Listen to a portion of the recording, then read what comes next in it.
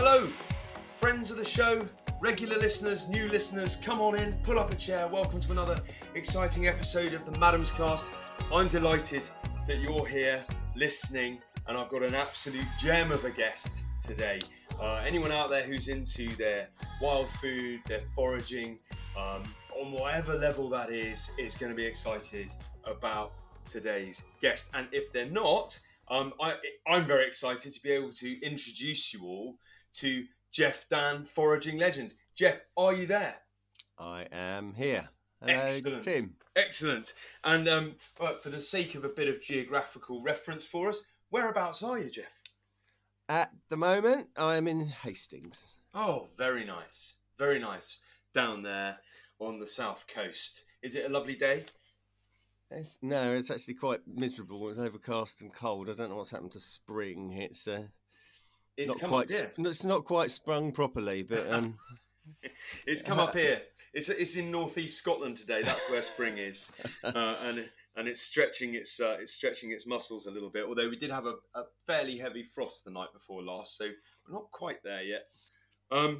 Right. So, Geoff, you know the format of the Madam's Cast. I'm going to go through the whole process with you. We're going to have a little chat. You're going to choose 3 things to change about the world of food, and then on the way out we'll choose we all get to choose a desert island book, if you like, and a drink to have with it, and nominate somebody else to come on the Madam's Cast. But before we do any of that, I'm in danger of creating a less than brilliant episode of the Madam's Cast because I know you, we are acquainted, and that's fine for me, and it's hopefully not too bad for you, but the listeners might not know who you are or would like a bit more information. So can you give us a little tiny potted history of Geoff and how you've got from where you were to where you are now? Okay, I'm 54. I'm a foraging teacher and the author of 2 500-page books on foraging.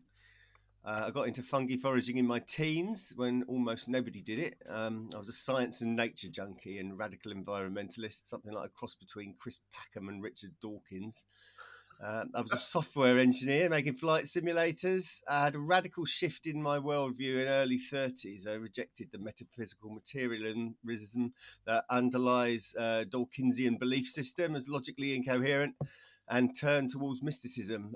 When I was made redundant in 2005, I decided to take a leap in the dark and go to Sussex University to study philosophy, to try to make sense of these very different ways of understanding reality, science and mysticism.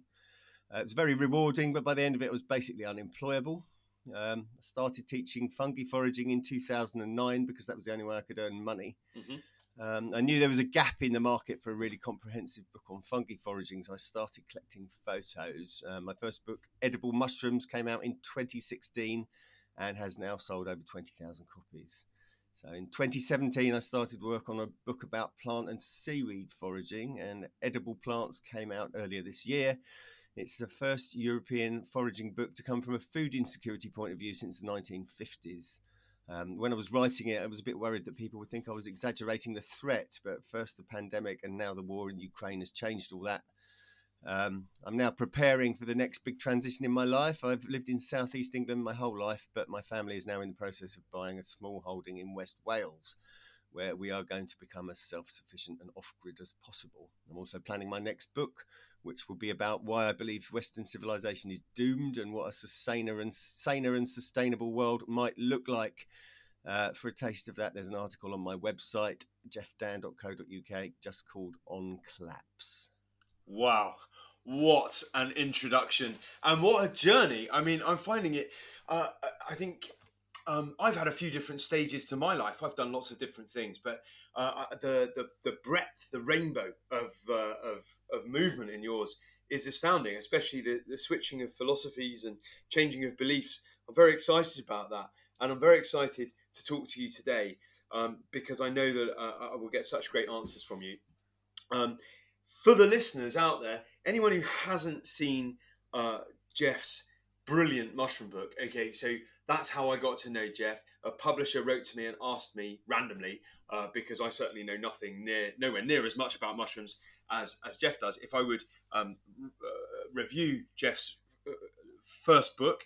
And I did that, and I was delighted to have a copy of it. And I thought, hang on, this is rapidly becoming my favourite mushroom book. Actually, it is my favourite mushroom book. It's the one I tell everybody to buy.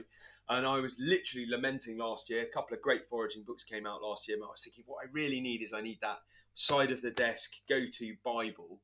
And then lo and behold, Geoff, you've written it. How long has it taken you to write edible plants? Well, it started in 2017, so 5-6 years of searching for plants and experimenting to try and work out to try and resolve a lot of conflicts. Really, there's a lot of unclear information about edible wild plants out there, disagreements of what's edible and what isn't, certainly what tastes good and what doesn't. Yeah. So you have to try and find these things, both just to get the photos of them and to actually kind of come to your own opinion on their edibility. So yeah, so 6 years it's taken. It was a lot of work.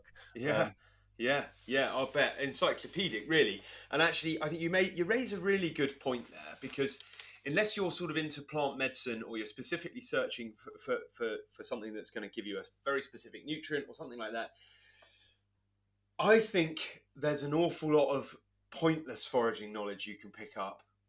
Or at least not very useful foraging knowledge you can pick up. You can learn to identify a lot of plants that are very marginally useful in a culinary sense. I'm very greedy. That's my motivation for foraging. Not greedy in the sense of I want to take everything, but I want to explore flavours and I want to find useful things and I want to indulge in them when they're in season and enjoy them. And I think there's a fine line for me between just the study of fascinating botany, which there's nothing wrong with, and that crossover to foraging, where really foraging for me personally, and I think foraging probably means its own thing for everyone, even if that. Yeah, I think that's the key. There's lots of different reasons why people get into foraging. Sometimes it's from a culinary sense of view, point of view. Mm-hmm. Sometimes it's from a food security point of view. Sometimes it's just because people want an excuse to get them out there and walking. I know people who never had the motivation to do any exercise until they got into foraging, and now suddenly they've got a reason to walk for miles and miles and trying to find mushrooms and things. So it's a very personal. Each different person's got their own reasons why they do it. Yeah, fair play to them. Okay, great. Well, this is leading us nicely towards the first of our 3 points that I'm going to ask you to make. The first of the 3 things I'd like you to change, or that you would like to change, about the world of food. Now, that's a pretty broad remit. Some people go very micro on it. Some people go quite macro, zoomed in, or helicopter, whichever way you want to put it. I'm fascinated to hear what your points are going to be. But before we dive in, could you give us your 3 favourite springtime forages? 3 favourite? Oh no, you really are. I know, I've got you on the spot. Yeah, I know. I'd probably say lady's smock as a salad plant. Alexander's. Oh, I love Alexander's. And it's just early spring and available when lots of other things aren't. And let's pick a seaweed. Let's go for Gracilaria. Ooh, has it got another name? Oganori, or slender wartweed. That sounds like an insult for a skinny young man, doesn't it? All right, slender wartweed, how are you doing? Yeah, it's not the most attractive English common name, which is why I tend to go for the Japanese version, Oganori. It's in your top 3. What's so great about it? Tell me about it, because I'm fascinated by seaweed, but I've done very little seaweed foraging, maybe a bit of dulse here and there. I'm just fond of that one because it's one that came up when I was researching the book. I made a list of all the seaweeds that, all plants in general, but all the seaweeds that were recorded as eaten anywhere in the world, and all of the seaweeds that were known to grow in the UK. And I just kind of figured out, which is on both these lists. And Gracilaria was unusual in that it came up as being extremely popular in Japan and Hawaii, or relatives of the European species were, to the point that they were foraged out of existence in Hawaii. Oh my goodness. But they were not mentioned at all in any European foraging books. So I just went out and thought, well, what can I find this? What can I do with it? And ended up sort of spending quite a few years experimenting with my own recipe for it. And it's become the most popular dish that I serve on our coastal foraging courses. What's the dish? The dish gracilaria is a salad. So this is a seaweed. It's looks like long red thick hair Oh, okay, almost. okay. And you just blanch it for 30 seconds, and it turns from red to green. And you serve it with salted cucumber and thinly sliced shallots and chilies, small sliced chilies, and a dressing. The dressing is made of rice vinegar and sesame oil. And something else that's gone out of my head at the minute. I could look it Bit up. of soy, maybe. Yeah, soy sauce, and sugar, honey. Oh, And it all just kind of mixed together. You got this kind of flavor explosion, and the textures of it as well. It just all works together. You don't need much of it. It's just a kind of appetizer, but I've yet to come across anyone who doesn't like it. So yeah, that's my curveball's unusual pick for a favourite spring forage. I once served an Alexander ice cream with a birch syrup to move on to Alexander's, and that's an unusual flavour, isn't it? Alexander, sort of somewhere between, I don't know, what would you say, fennel and celery, something like that. Certainly some carrot in it. Oh, I'd okay. say somewhere between carrot and parsley, actually. Okay. I don't think it does have that. Maybe it has hints of fennel, but it's not. It's not a really strong fennel flavour. Important thing I find it's mainly the stem I go for in Alexander's, and I boil that first or steam it first and change the water, just to get rid of that bitterness. And what's left, I think, is a kind of cross between parsley and carrot. Amazing. Yeah, I've used Alexander's in various different ways. It's to fall into the trap of the most clever marketing campaign on earth. It's a very Marmite sort of vegetable, isn't it, or forage? People either love it or they hate it. Yep. Excellent. Okay. All right. Well, look. I could basically sit here and talk to you for the next 4 days about foraging. I mean, you would get very tired of it, I'm sure, very quickly. Although I've seen you teaching and giving demonstrations, and your passion for your subject comes across. Your depth of knowledge is incredible. So rather than do that, which would be great for me, but not so great for all the listeners, let's have the 3 things that you would like to change about the world of food. Starting at the top with number 1. You're in your fantasy world. It's exactly like this world, but you can change stuff by the way of whim. So let's hear it. Well, actually, number 1 is so big that number 2 and number 3 are subsets of it. So number 1 is a really big overall thing, and number 2 and number 3 are focusing in on certain aspects of it. Number 1, achieve 100% food self-sufficiency in the UK. We're currently about 60%. It's been falling since the early 1980s. It was 78% in 1984. So achieve 100% food sufficiency in the UK, and I'd aim to do it by 2030. Wow. I'll go through a list of the sort of things that we do. As I'd say, the UK and any other country that wants to ensure its people do not go hungry in the coming food mega crisis must be prepared for a situation like that which occurred during World War II, when no food imports were guaranteed. This is going to require a lot of joined up thinking, but it will include, among many other things, first, aim for zero population growth, preferably a population reduction, otherwise we will be running to stand still. Whoa, that's an elephant in the room, that one, isn't it? It's a bit controversial, but it's also absolutely necessary. Growth, economic growth and population growth and consumption growth cannot go on forever, and they can't go on for much longer. Number 2, declare war on all types of food waste. Number 3, encourage people to produce their own food where possible, and maybe aim for a legal requirement where everybody who lives in a house without a garden has access to an allotment. Both those last 2 imply much more conversion of food waste into compost. My 4th one, reclaim our fisheries, as was agreed in the Brexit agreement. Try to implement a cultural change where British people learn to like our own fish products, such as herring and mackerel, which we export in vast quantities, because apparently we don't like eating them. They're among the healthiest of all animal-derived food, and we should aim not just to keep our fishing at a sustainable level, but to increase levels of fish stocks year on year. And just to add to this, I actually went into Sainsbury's yesterday, and they had no roll mop herrings for sale. And I asked why. And because Sainsbury's imports its roll mop herrings from Russia. Crazy. We've got why? Okay. It's a great example of the lunacy in our food system that has come that's come to exist. I mean, that is crazy. They were probably caught by the Scottish pelagic fleet and sold to the Russians, and then processed in Russia and sent back to anyway. That much more utilisation of wild deer as food. There are far too many of them roaming around the UK countryside. They have no predators apart from cars. Apart from causing loads of road accidents, they eat everything they can reach, which is causing difficulties for other wildlife, including competing herbivores and nesting birds. They need to be systematically culled, and we need to stop being put off by the strong taste of venison.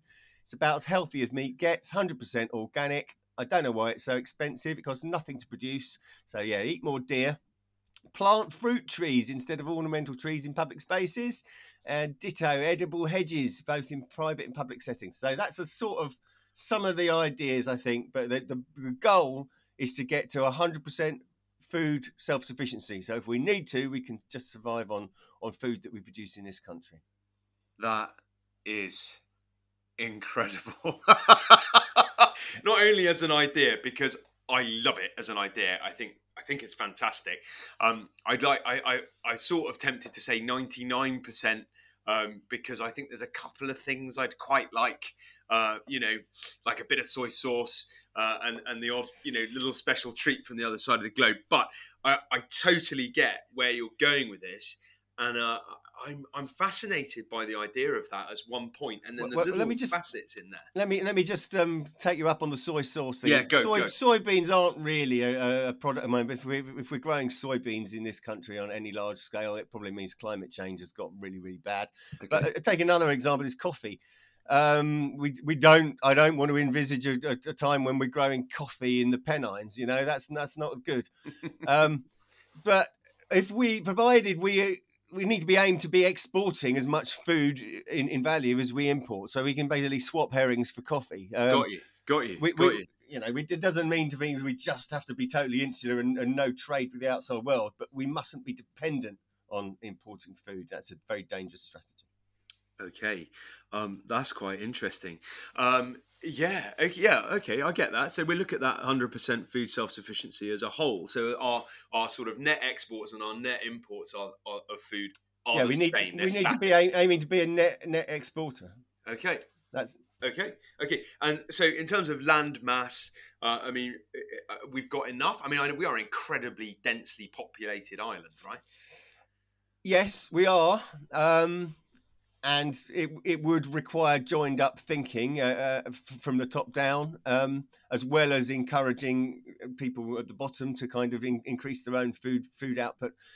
It was achieved during the Second World War, but it wasn't achieved via the free market. It was achieved because there was a massive government project to make it happen. Yeah. And when we get on to number two, I think there's been some developments on that yesterday. It can be made to happen, but it requires a political will to make it happen. If there's no political will to make it happen, it certainly can't happen.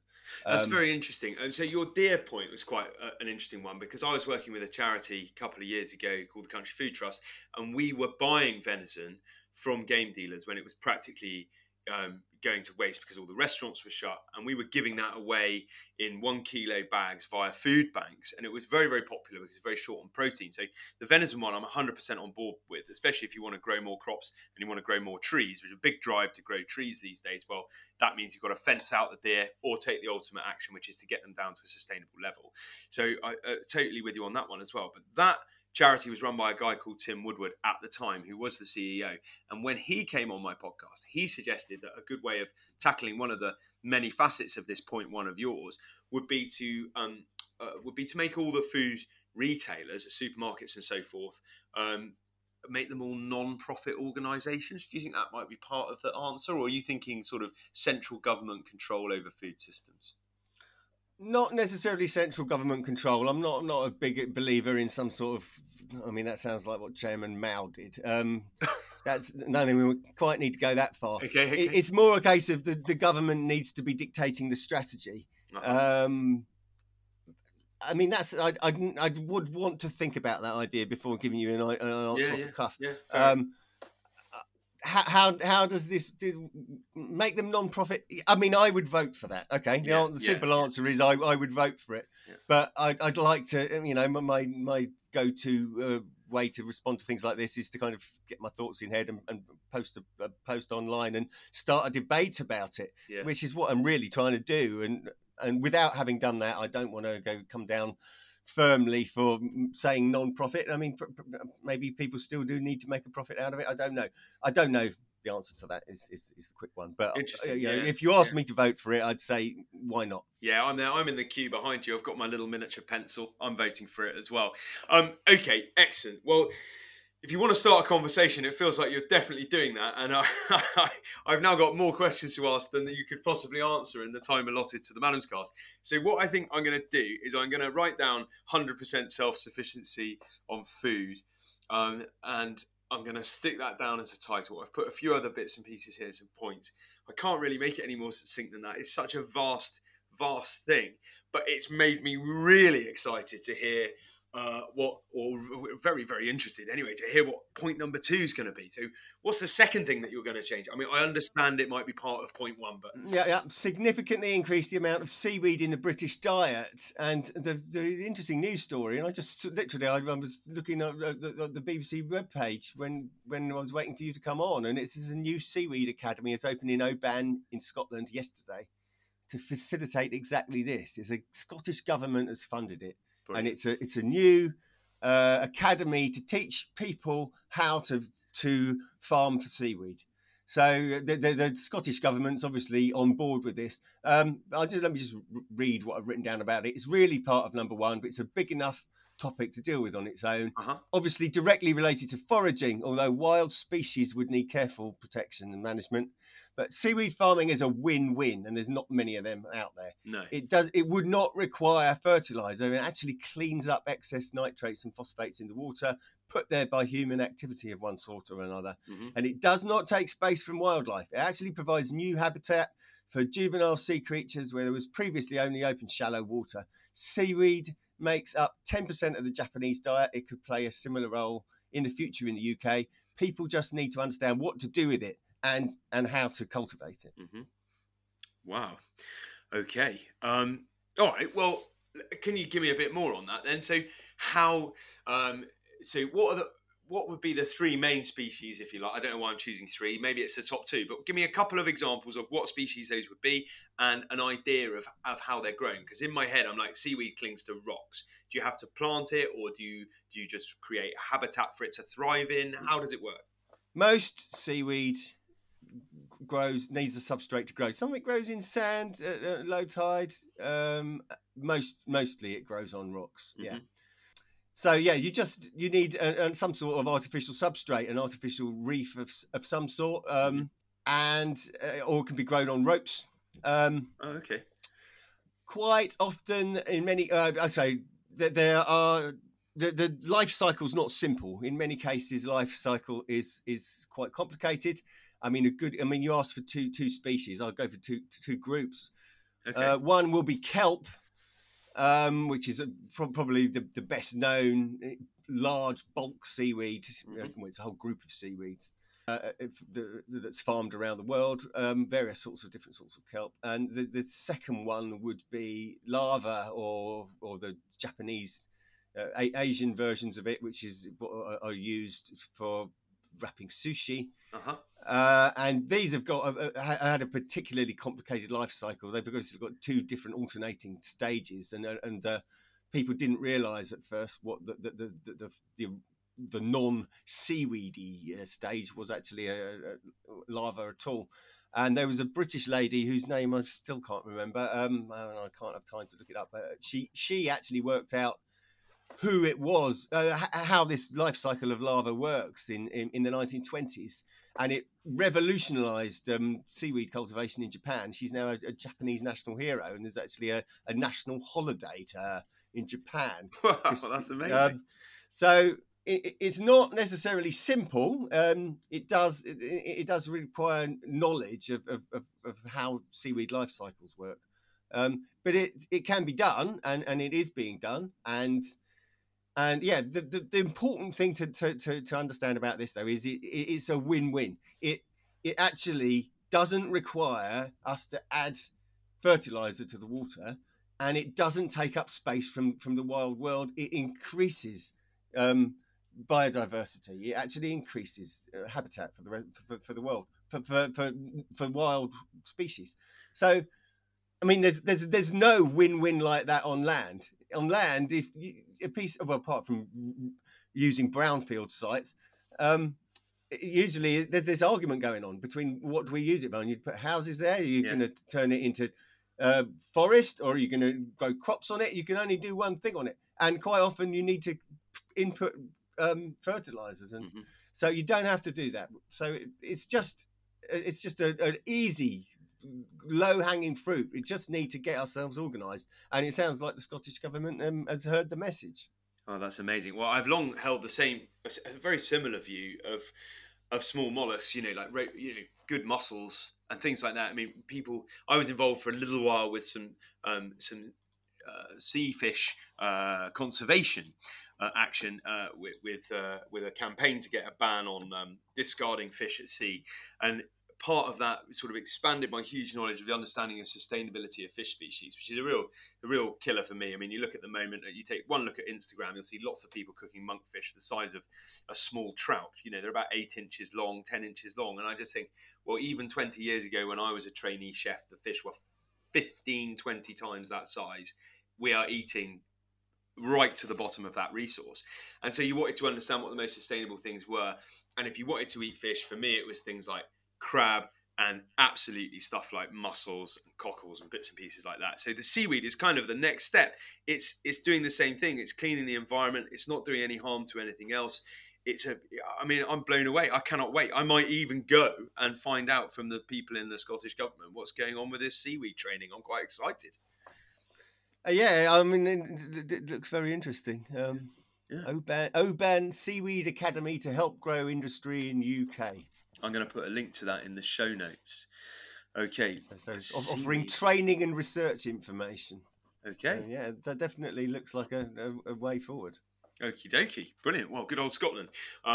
Fantastic. Okay, so what form... So just to zoom in on that a sec, 10% of our diet then becomes, or up to 10% of our diet coming from seaweed. Sounds like a great thing from the environment. Sounds like quite a nice thing from a taste point of view for me. What am I going to get from my seaweed? Am I going to get protein, carbohydrate, nutrients, and presumably a mix of all three? Most things, but not any carbohydrate. Well, not very much. The thing about seaweeds is the carbohydrate in them is not very digestible for humans. Okay. It's quite useful. It's used as a thickening agent. So it does have some uses, but it doesn't provide much in the way of calories, which is actually quite good for some people because obviously it can be used to fill you up without adding to your waistline. But it's never going to take. There's no seaweed that's going to take the place of wheat or potatoes. It is some of them, and they're all different. What they're contain, so they're not all the same. Sure. But certainly most of them contain protein. Some of them contain a lot of protein.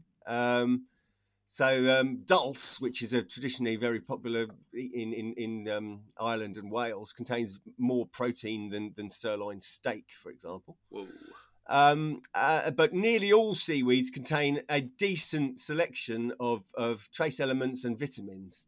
So particularly iodine, for example, in kelp, but yeah, between them, they contain most vitamins, most trace elements, and again, there's access. They provide access to minerals that aren't available in terrestrial ecosystems. Something like iodine. If there's no iodine in the soil around you, there's no way to replace it. There's no way for the plants to get it from. But the seawater's full of basically a bit of everything. So the seaweeds have got access to nutrients that aren't available elsewhere in the terrestrial ecosystem. So yeah, I mean the best one example is sea lettuce, which is a green seaweed, which is basically a seaweed equivalent of a multivitamin tablet. It's basically got everything, rich in all sorts of nutrients that we need. The only thing it doesn't really have is vitamin D. But It has almost everything else. Wow. Okay. Well, vitamin D, I think, is made by our bodies, isn't it? In the sunshine, is that right? It takes place in the skin, I think.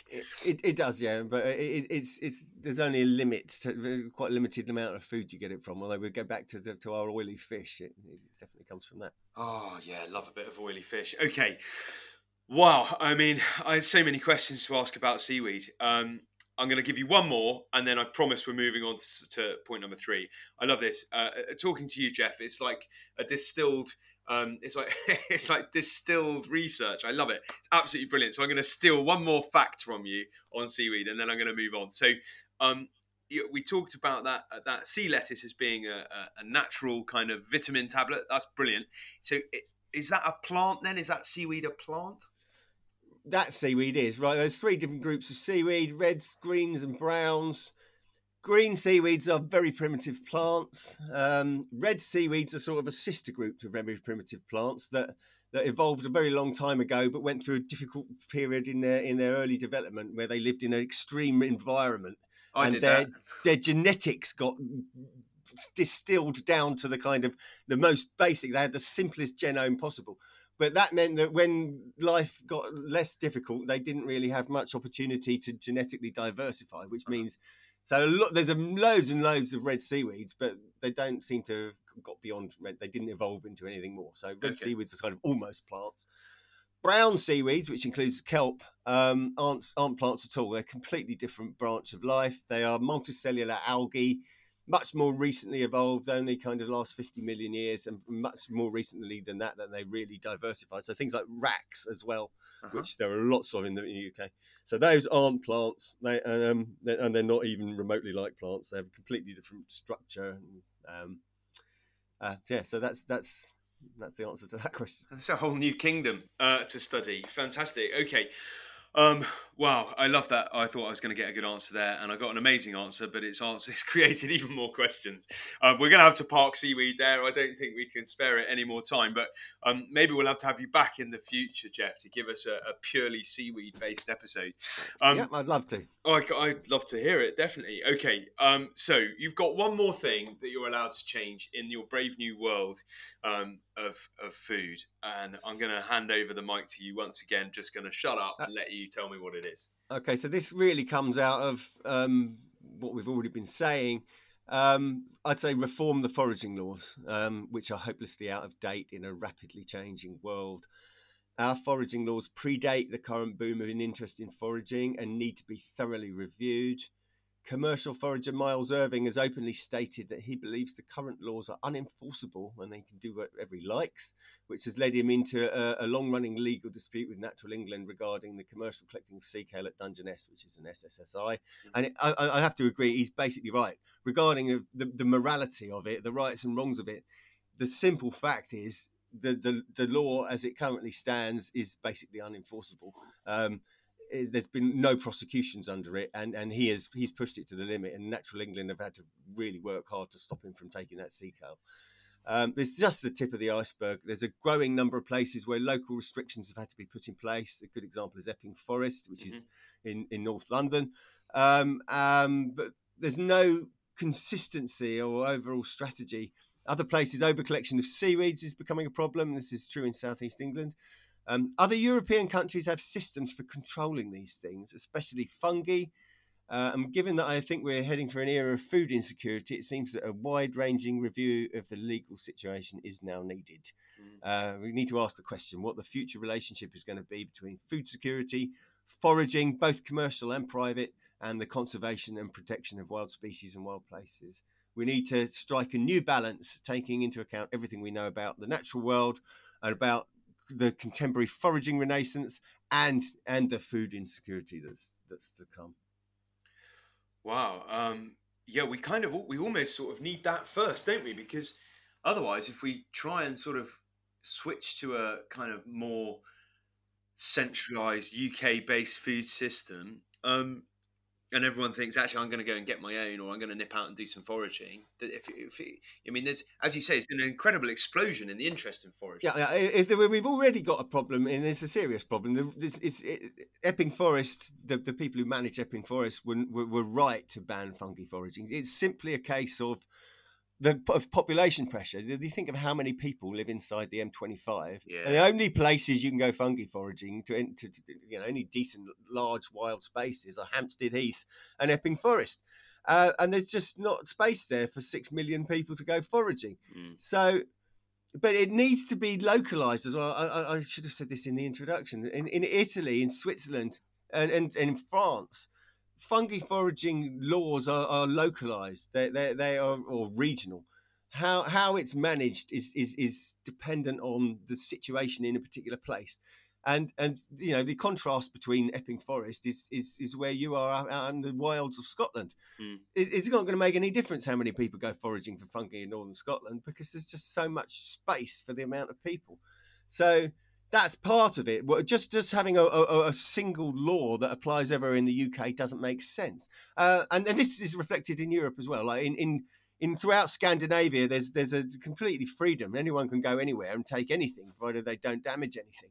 But that's only possible because there's this massive amount of land and a relatively small amount of people. The other extreme being the northern half of Belgium, where fungi foraging is completely banned because there's just not enough wild space and there's too many people who want to do it. So that's just one aspect of it. So not only does it have to be regionalised, we have to actually think about how the world's changed since the laws we're currently in. There's no point having laws that you can't enforce. Miles Irving is right. So I'm just trying to open the debate here. I'm just saying, we can't just go on like we are having this big argument. There's a lot of arguments going on about it. We need to actually sit down and have a think from the scratch. What is it? What should our foraging laws look like? What do we want them to do, and how should we change them? Brilliant. I think with stuff like that, you get a lot of knee-jerk reaction, and particularly, I think, when you're talking about a sort of common resource, that's sort of part of the danger, is that people think, well, hang on, you're trying to take one of my freedoms away by controlling my foraging. But ultimately, if we don't have any control on foraging, they will all take their own freedoms away because they won't have the ability to. This was called the Tragedy of the Commons by Garrett Hardin, who was an ecologist in the 1960s and 1970s, an ecologist who was demonised for having the audacity to say that human population should be controlled.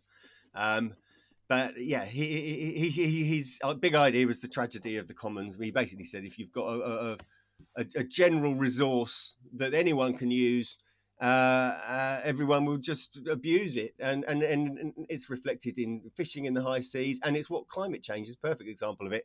Everyone can dump their CO2 into the atmosphere, so if you don't control it, then you end up with a disaster. Garrett Harding's Tragedy of the Commons. Oh my God, Garrett Harding! I'm picking up a lot of reading I need to do here. Okay, well, I'd quite like to open the discussion on human population, but I'm not sure the Madam's Cast is the place to do it. Nowhere's the place to do it. That's part of the problem. Nobody wants to talk about it. But anyway, I'm not going to push it any further here and now. No, nor am I. And I was thinking about it the other day, and I was thinking there must be some good, there must be some sort of obvious answers to this. So we just need to change people's thinking to sort of, replace yourself and leave it at that. But I kind of, this is not. We can't even have the debate at the minute. If you even open the debate, you get jumped upon. Okay. So the first thing we have to, it's the same in economics. If you talk about degrowth in economics, you're treated like an idiot. Oh, you don't understand basic modern economics. No, I understand ecology, and I understand that ecology comes first. We can't just keep growing. That's just a basic fact about reality. I don't care what the economists say. Yeah. The economists need to listen to the ecologists. But yeah. Well, I mean, it's sort of stuck from the very start, isn't it? Because you've got a finite resource within the globe, right? That's finite. So ultimately, you can't have exponential. You can't have endless growth. Yeah, and until very recently, the answer is just even if you can get these people to accept that growth has got to stop, they say, well, we're nowhere near actual. We're not actually overpopulated now. The growth doesn't have to stop yet. Of course it does. Look at what's going on in the world. We have not only have we reached the point that the growth needs to stop, we reached it decades ago. We're way into overshoot. Yeah, amazing. So Reform the foraging laws. Okay, great. We're going to do that. That's going to protect some environment, and it's also going to create more sustainable Yeah, living. sustainability is the Yeah, key. yeah. And then we can have a certain number of foragers who are collecting a certain volume of wild food, and that can be a sort of sustainable living and income for them as well. So I like that idea. That I'm okay. Before this conversation, I was probably not for foraging reform. I would have said, "Don't be daft. We don't need that." You know a lot more about it than I do. You're living in a much more highly populated area. And then I suppose if I scratch my head and think back, I've definitely been in the limited beach woods in old Devon and found, evidence of people harvesting every Yeah. single tiny emerging pin of a This is chanterelle. this is why I'm moving to a remote part of Wales. I'm moving to the part. For me, southeast England is way too overpopulated. I want to go Okay. somewhere where there's less people. Not because I Okay. don't like people. It's because I like being surrounded by wildlife. Yeah. Well, some people can be pretty wild, but okay. All right. Well, what an incredible three things. I love this project, the Madam's Cast. It's really good fun. I speak to a huge, broad spectrum of people with different views from all over the place. And the one thing that never fails to happen is that I end up with more questions than I've got answers, and more ideas and more things to think about. And I sometimes find that intimidating, but actually, it's the only way forward. And so, thank you very much for bringing not only vociferous and well thought out, well constructed, blindingly brilliant ideas to the show, but for backing them up so well with all the background knowledge that you've got. That's fantastic, Geoff. Thanks so much. I think we need to move on from the main part of the Madam's Cast. I think we need to get out of these three things and move into the last three things. If you feel that you're ready Yeah. to progress as well, okay, excellent. So we'll action all of those. I've put them on my to-do list, so we'll get to them in the end. They'll get that sorted out, no problem. And now we've got a bit sort of a slightly more light-hearted end to the show. You get to pick another three things. I don't know why I'm obsessed with the number three. Anyway, you get to choose a drink to drink while you are reading a book you've chosen, which is sort of a desert island scenario. It doesn't have to be on a desert island per se, but at least, you can't go to the bookshelf and pick several, as it were. A drink to have while you're reading that, and then you get to nominate someone. This is just for fun, you don't have to do it, but you get to nominate someone as a future guest of the Madam's Cast. They can be alive, dead, real, fictitious. It's up to you. Obviously, I like it if there's someone alive and interested, because hopefully they'll come on and we can follow the chain. But over to you. Which? Okay, I'll start with the book. It's the easiest one. The book is called Seaweeds: Edible, Available, and Sustainable by Ole G. Muritzen, which is the best. It came out, I think, about 2012. That's the best and most comprehensive book about this topic of seaweeds, both from terms of foraging and cultivation. So, yeah, Seaweeds: Edible, Available, and Sustainable by Ole Muritzen. The drink. The simple answer is tea, and it's the builder's version. That's the last drink I'd give up. But just to kind of keep you on topic, failing that, if our supply of tea dried up, there is something that's becoming really popular in the foraging circles. It's Ivan chai, which is or Russian tea. Which was 100 years ago one of the biggest exports from Russia. It was fermented rosebay willow herb. So rosebay willow herb is a plant that used to be rare in the UK. Actually, naturally grows on rockscree, but it became very common when the railways were built. And is now, you can find it on roadsides and rough land all over the country. But it makes a wonderful fermented tea that it's not caffeinated, but apart from that, it's the closest thing you'll get to tea. So you just need to it's quite complicated how to make it. You have to kind of pick it just before the flowers come out, and you roll them 2 or 3 at a time. You let them ferment under a damp tea towel for a couple of days, and then you flavour them with things like rose petals, and you allow them to dry in the sun, and the result is something that is remarkably like black tea. Wow. So yeah, Ivan chai. Even try. Oh, hang on a minute. Okay, and spread by the railways like bland sandwiches. Okay, I'm in try. Okay, that's fascinating. Yeah. Okay, so well, you see a lot of rose bay willow herb. I mean, this is a common plant in my It's in my common now, yeah. grounds. Yeah. So okay. Well, we get through a lot of tea in this house. We might give that a go. Yeah, it's definitely worth having a go. All right, okay. Well, I'll take that on because I have tried it as a kind. I've tried the stems as a sort of slightly steamed vegetable, and I think Yeah, they're just a bit gooey, and you have to get them yeah, when they're very young. They're okay, but they're better stem vegetables. they are okay. There are better stem vegetables. I would go along with that. I'm going to bracket them with beech leaves, which is okay. Uh, fine. So that's the book and the drink covered, and I'm fascinated by the book idea. I'm going to have to look that one up as well. However, we need a nomination from you, sir. Right, the nomination is my friend Sarah Watson, who Oh. recently made her debut on television on Marcus Waring's new program series about running a small holding. I think Tales from a Kitchen Garden. Ah. She is another up and coming wild food educator, and her particular speciality is wild booze. Oh, I like her already. I've been making a birch bitters. I got the idea from the Icelandic people via Liz Knight's book Forage last year, and that's brilliant stuff. Yeah, it's a bit like wintergreen. You get from the twigs of the birch tree. Yeah, exactly. I really like it. It's got a sort of Have you been? Did so you? Well, I mean, I've made tea from birch twig. Tea is actually quite common. I'm guessing you're talking about the same flavour, but you're somehow concentrating it down. You make a tincture by stuffing it into loads of high strength booze. Ah, right. Yeah, and then the tannins and everything and the flavour and everything all come out of the birch twigs. You can use it when it's got leaves and a few catkins on as well. But actually, it's better in the winter. I think I pick it just when the birch starts to go that purple colour in the very sort of pre-spring. Yeah, I know.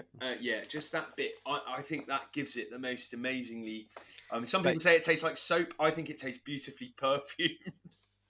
But there we go. Sarah, yeah, you definitely need to talk to Sarah if you're interested in tinctures and anything to do with alcohol and wild food. But she's also taking over my patch in Sussex to teach people fungi foraging. So. Oh, I like that. I like that she's handing that on. That you're handing that on. That's fantastic. Yeah, there was a queue of people who wanted to take it, but she was first in the queue. Well, there probably wasn't there? Actually, these days, I have to say, having moved to Scotland, and seen that some fairly pristine woodland, not always that diverse in tree species, but some fairly pristine woodland. I've been blown away by the fungi action up here. It's quite something. And long may it remain so. Let's get those foraging laws and reformed and in place before anything else bad happens. Okay, so Sarah Watson nominated Tai Chi. Or even Ivan Chi or a black tea for your drink, and seaweeds, edible, sustainable, and available to read. Well, that sounds like a fun-packed afternoon to me. No doubt. And I just actually, while I was you talking, I've googled the name of the lady who worked out the life cycle of lava, or nori is the Japanese name for it. It's Kathleen Baker, and she's known in Japan as the Mother of the Sea and has statues erected in her memory. She's revered as the saviour of the Japanese nori industry. Wow, there you go. I mean, disappointed as I am that you weren't hanging off my every word and you had time to reference the internet. Please, will you tell us just briefly again what the name of your books are and where to get them and how we find you and all that stuff?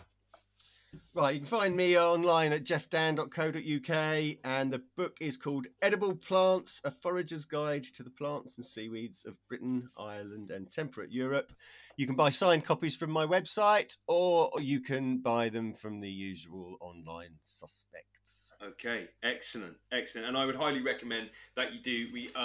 I am a huge fan of edible mushrooms, and I'm rapidly falling in love with edible plants. So delighted to have both of those in my possession. I recently gifted a copy to a friend as well, so that's also good.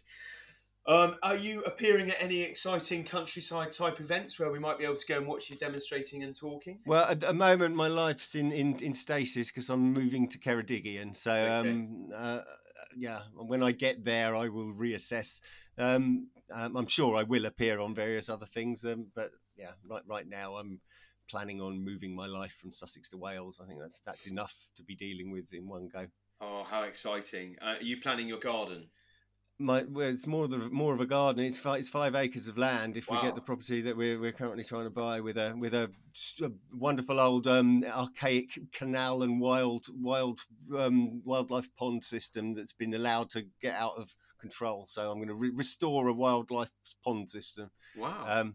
Plenty of work to do down there. Any flow to that canal? I mean, I'm thinking Yeah, hydro. it flows when there's a seasonal stream that runs along the Okay. side of the property and a spring at the top of it. So whenever it rains, this canal fills up with water and the wildlife pond fills up. But I think the current owners are stuck a bridge in to a island in the middle of the pond, and they pierced the liner. So I've got to completely work out how to get this wildlife pond back into action. Okay. But I'm rambling. I can't wait. I'm just going to spend the next 20 years on that 5 acre small holding in southwest Wales, having a great time. That's my plan for the rest of my life. Well, I'm going to come and see you, whether you want me to or not. I'm going to turn up wrapped in seaweed, clutching a bottle of birch bitters to celebrate your new life. Geoff, huge thanks for coming on. Brilliant things, definitely sparking debate. I can't wait to get this episode broadcast. Listeners, follow Geoff. You can find him all over the place. Go and look at his stuff. Definitely buy his book. What a brilliant recording. Thank you so much, Geoff. Okay, bye-bye. Right, mate. See you later. Have a nice day. And you too. Bye.